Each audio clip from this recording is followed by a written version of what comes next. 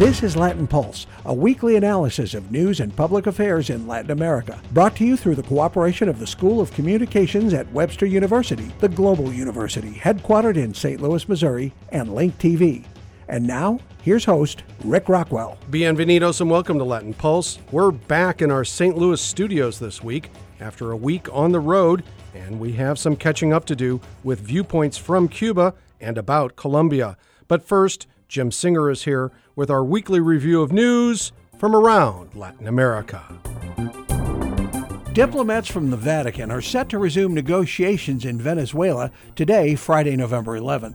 They are attempting to get opposition parties to work with the government of President Nicolas Maduro instead of holding strikes and demonstrations. Pope Francis is concerned the political crisis in Venezuela could break out into violence. Although Maduro has welcomed the chance to negotiate, one of his nationwide speeches this week cast doubt on his commitment to democracy. Neither through ballots or bullets. The opposition will never take back the national palace. Maduro ordered that the process for a national recall election must be halted, although the Venezuelan constitution allows for such a recall, and millions of voters signed petitions asking him to step down. The opposition wants the ability to recall Maduro or the chance for early elections. Maduro has more than 2 years left in his current term. Venezuela is suffering through a depression with hyperinflation and shortages of food and medicine.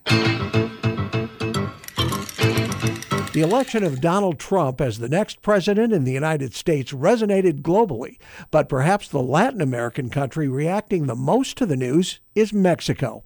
The Mexican peso lost 13% of its value in one day following the Trump victory. Now the peso is worth less than a nickel compared to the U.S. dollar. Trump had famously based much of his immigration and trade policy on criticizing Mexico. At first, Mexico's president only congratulated the U.S. on its electoral process. However, he admitted later that he had privately phoned Trump and offered congratulations. Many Mexicans are still angry that their president invited Trump for a visit during the campaign. Many saw the Trump visit as giving the Republican from the U.S. a boost, even though he had insulted Mexicans by calling them rapists. More election news this week, this time from Nicaragua, but instead of a surprise like the U.S., it's more of the same. President Daniel Ortega won his third consecutive term in office. Ortega, who leads the Sandinista party, has been president for the past 9 years, and he also served as president in the 1980s after the Nicaraguan Revolution. Ortega won easily, taking more than 72% of the vote. But opposition parties had called for a voting boycott after the Supreme Court intervened in the elections this summer. The court removed candidates from the ballot and appointed a candidate for the main party to oppose Ortega. The U.S. State Department criticized the election as flawed. Some international observers criticized the process, saying that, like Venezuela, Nicaragua has now used its courts to create a dictatorship. News this week about medical breakthroughs against the Zika virus. First, a group of researchers in the U.S. say they may have found a way to inject a treatment into pregnant women who have the virus. Zika can cause brain defects for babies while they develop in the womb. The treatment would keep the virus from hurting the baby. Currently, there is no treatment, cure, or vaccine to prevent Zika. But that, too, may be changing. A separate group of researchers at the Walter Reed Army Institute in the U.S. is recruiting volunteers for human testing of a Zika vaccine. They say the vaccine has proved effective in monkeys. Researchers say the Zika outbreak has affected all of Latin America except Chile. Researchers believe this outbreak started in Brazil, where as many as 1.5 million people caught the virus last year. For Latin Pulse, I'm Jim Singer. Thanks, Jim. And now our shout out to our listeners in Granada, Spain. Our listening group in Granada was our second largest this past month, behind only our listeners in the suburbs of Washington, D.C. in Northern Virginia. So we say mil gracias to all of our listeners in Spain and elsewhere around the globe. And now we return to Cuba. This week, after Donald Trump's surprise win in the U.S. presidential race, the Cuban government ordered 5 days of special military exercises. President Barack Obama's Cuba policy faces the threat of major rollbacks by Trump, as many of the changes were based upon special executive orders. Even before the election, during the past few months, the Cuban government seemed to be taking a harder line against the United States, especially when it came to exchanges. Specifically, exchange trips that would put Cuban high school and college students in U.S. homes. We spoke about the issue of exchanges with Santiago Perez Benitez, a professor from the University of Havana and the assistant director of CIPI, the Cuban Center for Political Research. At the time of our discussion, Perez was also on an exchange trip working as a visiting professor at Webster University. We recorded our discussion on the university's campus in St. Louis. Here's the second part of our conversation. The overall projection of Cuban government, of Cuban NGOs, Cuban academics, Cuban civil society, Cuban organizations, is to promote those exchanges because they're beneficial. I mean, from the perspective of Cubans having more access to information, to technology, to find out with the U.S. counterparts a lot of things in common. And what I've heard is also productive. It's also useful for the U.S. counterparts. So everybody's gaining on that. So that I would say it's the overall strategy. And that's why there have been those increasing in exchanges in all area and in different areas, just name it, healthcare, oceanology, biotechnology, other things. The point, already, the devil is in the details. There are very many programs, but some of them could be just a motive for negative reaction from the U.S. and also from the Cuban part. In this case that you're mentioning, the demand being raised by Cuban officials is that it was done beyond the established channel of communication, state to state, Cuba and the U.S. That it was not. It was done by the American embassy in Havana without notifying the Cuban authorities that have to deal with that. So it was kind of perception that it's parallel, it's outside the already agreed and established channels of communication. And we cannot be naive here.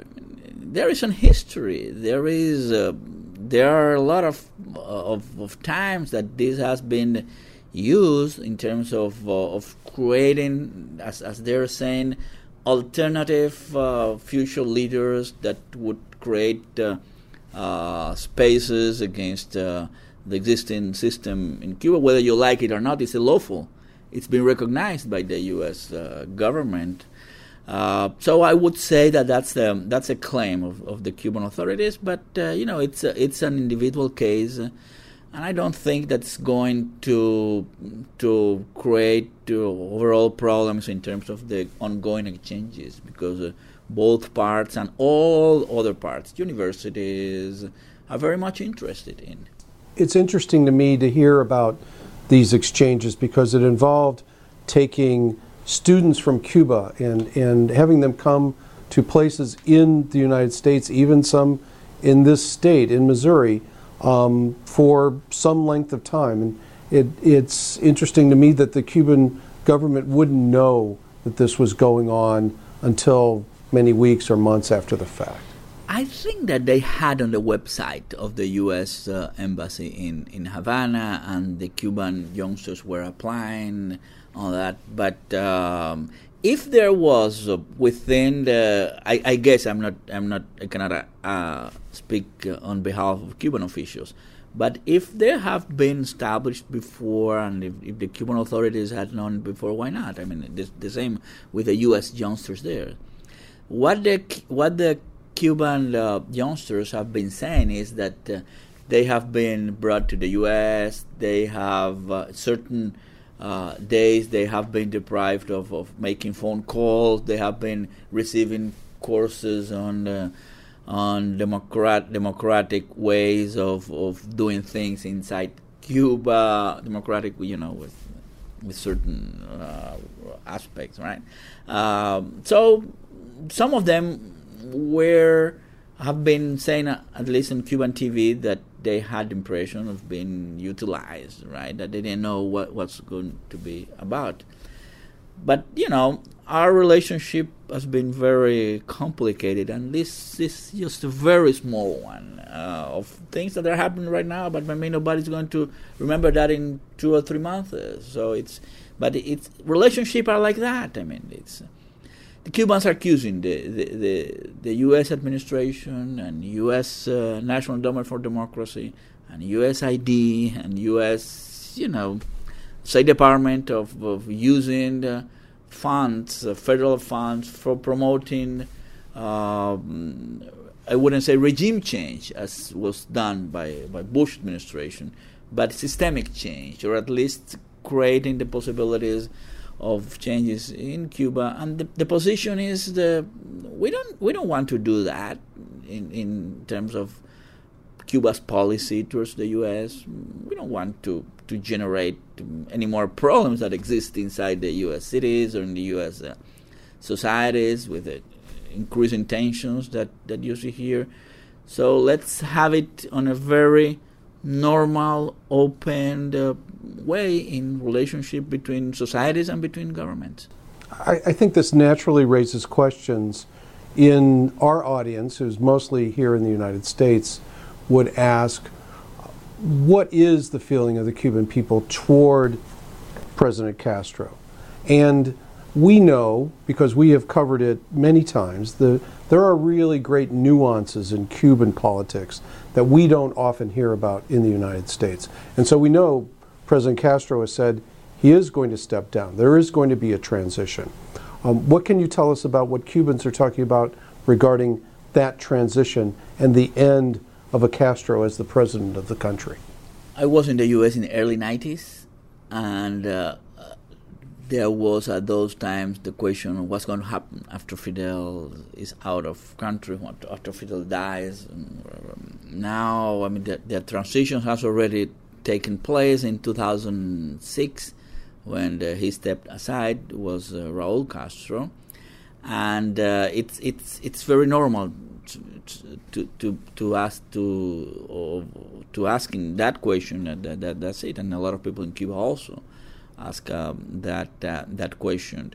My perspective, and here I don't have the crystal ball, but what I'm seeing in terms of trends and the perception of Raúl Castro's reforms and measures in general have been taken positively. It's been allowing the selling of things that during previous years were prohibited out of certain considerations in terms of selling houses, selling cars, selling cells, the prohibition of Cubans not entering to the hotels. So all these prohibitions have been removed by Raúl, and the reforms been made in terms of increasing privatization of certain areas of the retail business, in terms of decentralization of taking of measures, in terms of cooperativization of land, and also some more private owners in Cuba, at least, to have more possibilities of selling. So there are a bunch of changes in Cuba that generally have been supported by the Cuban public opinion and by the Cuban society. So if there is not to be Raúl Castro in 2018, and would be what's been said, at least, right, is Mr. Diaz-Canel, who is a younger guy, and but more or less the structures are going to be the same. I wouldn't expect to be drastic changes if the most important variables of development of Cuba that have come to these points are going to continue. I would expect variables, for example, in terms of the situation in Venezuela. There might be deterioration of the economic situation of Cuba, maybe a more hardening of the U.S. restrictions. Remember that embargo is in place. All that could create a lot of more criticism on the Cuban people because of the economic situation. But we have already known that for 50 years, when even if the economic situation is deteriorating or pressure is going to be increased, people naturally circle their wagons, as it's in different societies. So there is a lot of criticism going on in Cuban society on a lot of things, and on certain corruption issues that exist there, in the way sometimes the budgets are being approved at the national level and not at the municipality level. There are a lot of discussions in terms of agriculture, which has never been in Cuban history, in Cuban revolutionary history, efficient, effective. So, for example, right now it's a very ongoing discussion in terms of one document that the officials sent to the people to discuss, which is the strategy for 2030 in terms of what would be the changes, what would be the model of Cuban society. There is an ongoing discussion of that. There is a lot of criticism on the role of the press. You have to have a more open press, more criticism. So things are evolving. People criticism is increasing. We are having now a more educated society, which do not accept things as it used to be in the 60s. But that, I would say, that's within the framework of the existing system. And if you would ask me if things are going to change drastically in 2018, my bet is not. They're going to change to there, because it's not the same. It's not only Raúl, it's the historic generation who made the revolution and who had certain legitimacy.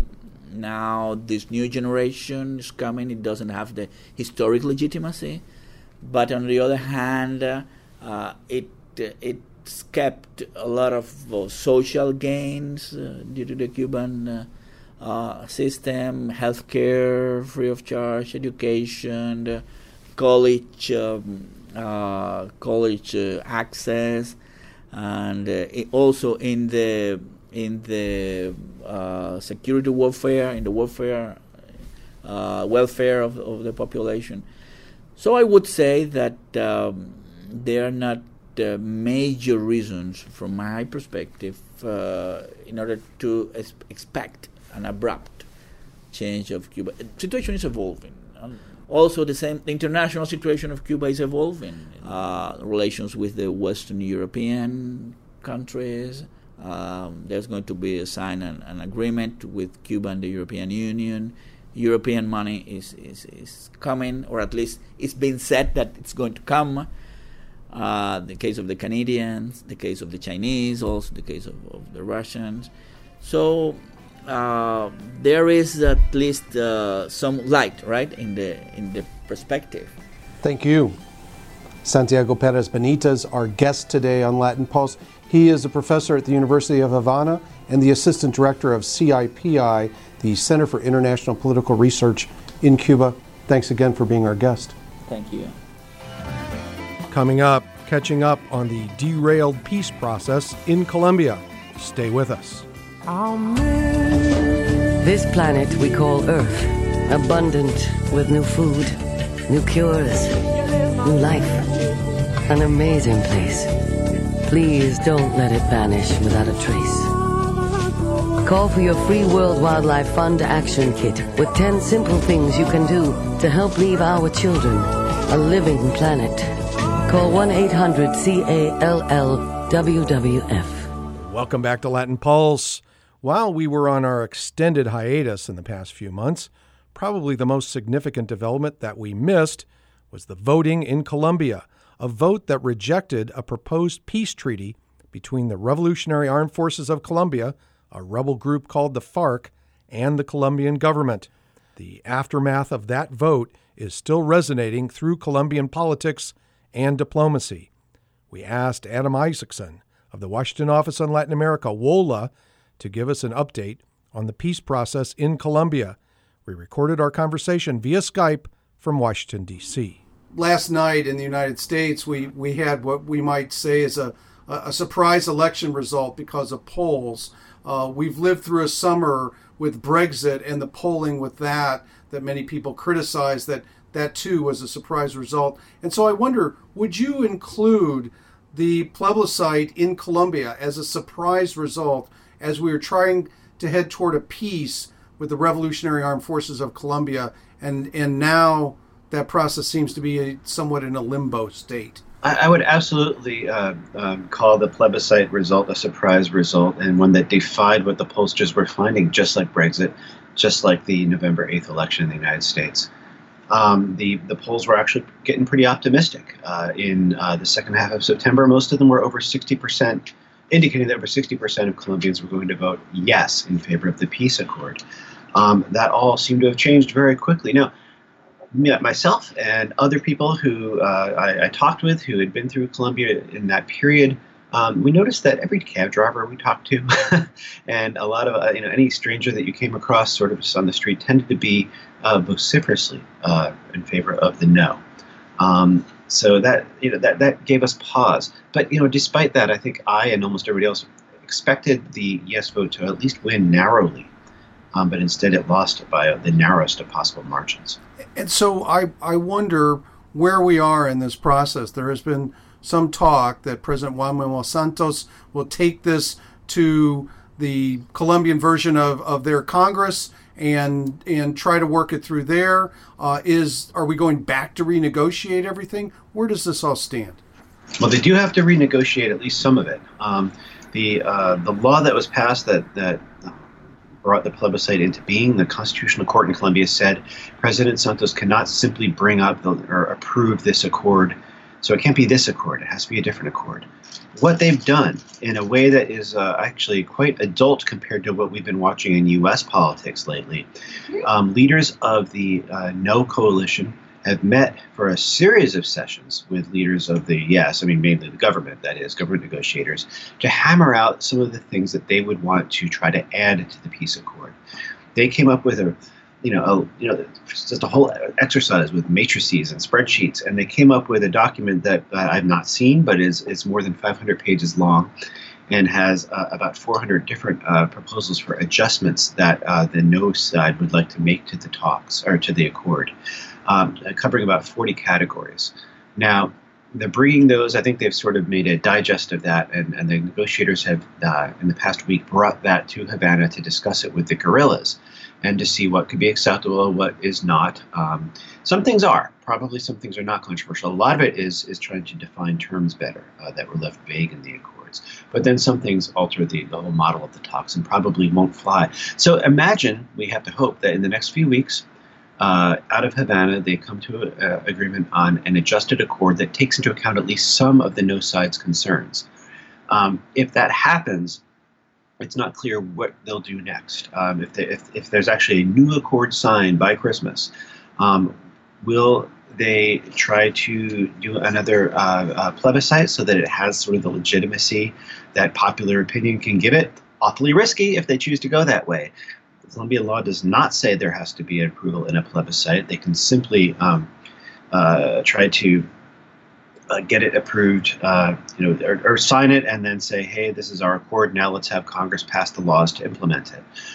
They may do that. That way, if the no side is unhappy with the changes made, they can just sort of steamroll them because President Santos's coalition controls both houses of Congress. The downside to that is, A, clearly you don't have the mandate that an overwhelmingly or a yes vote would give you in a plebiscite.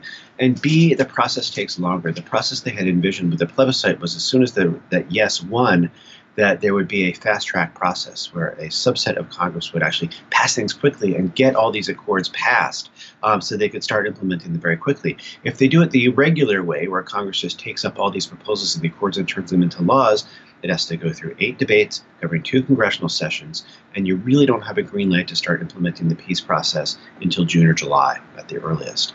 Maybe the FARC would assent to starting this 6-month disarmament process before then, but if they're afraid Congress will screw them, maybe they won't.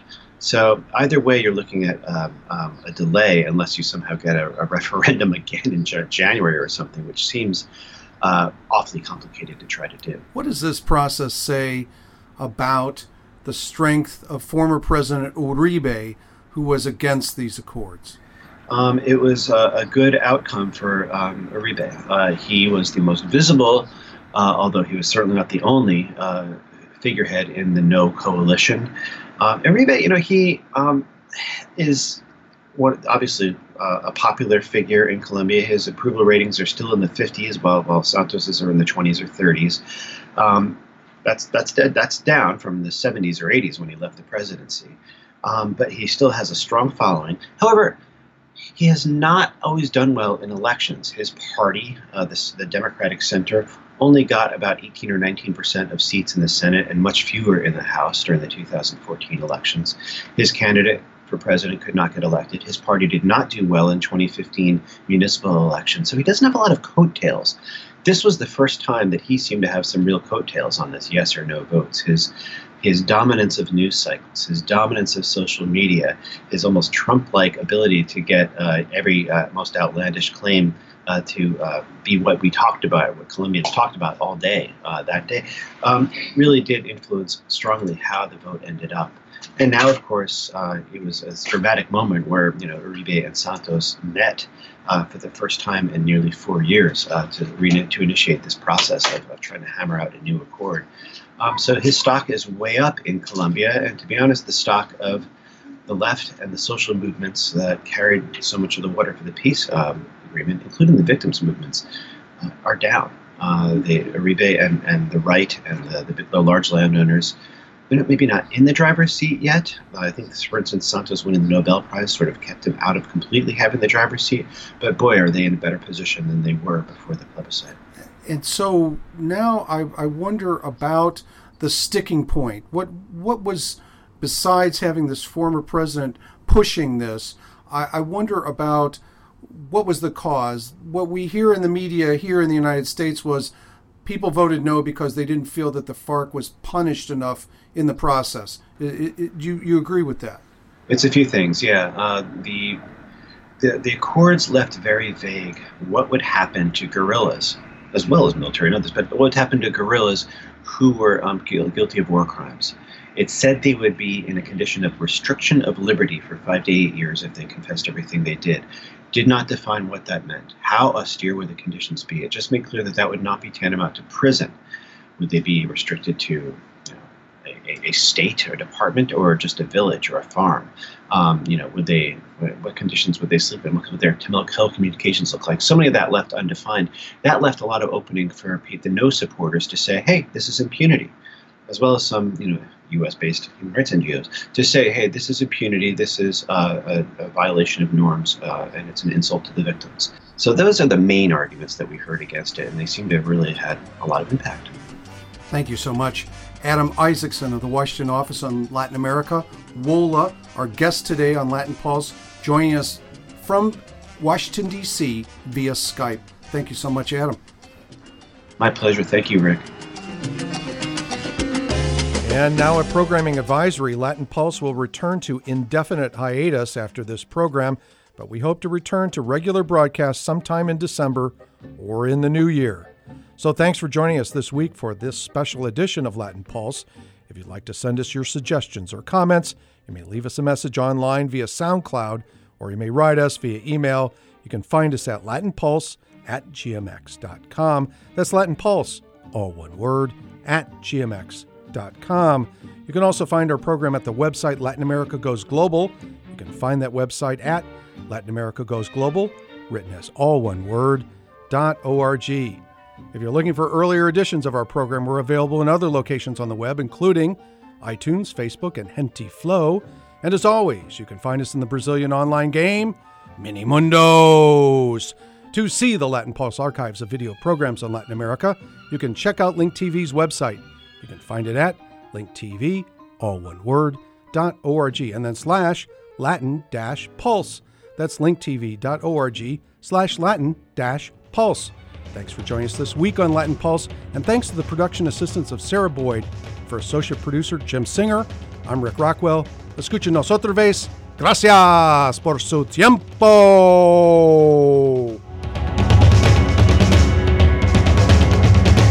Latin Pulse is produced at the School of Communications at Webster University, the global university, headquartered in St. Louis, Missouri, with music copyright support through Webster University and Link TV. This program is copyright 2016 Las Rocas Productions.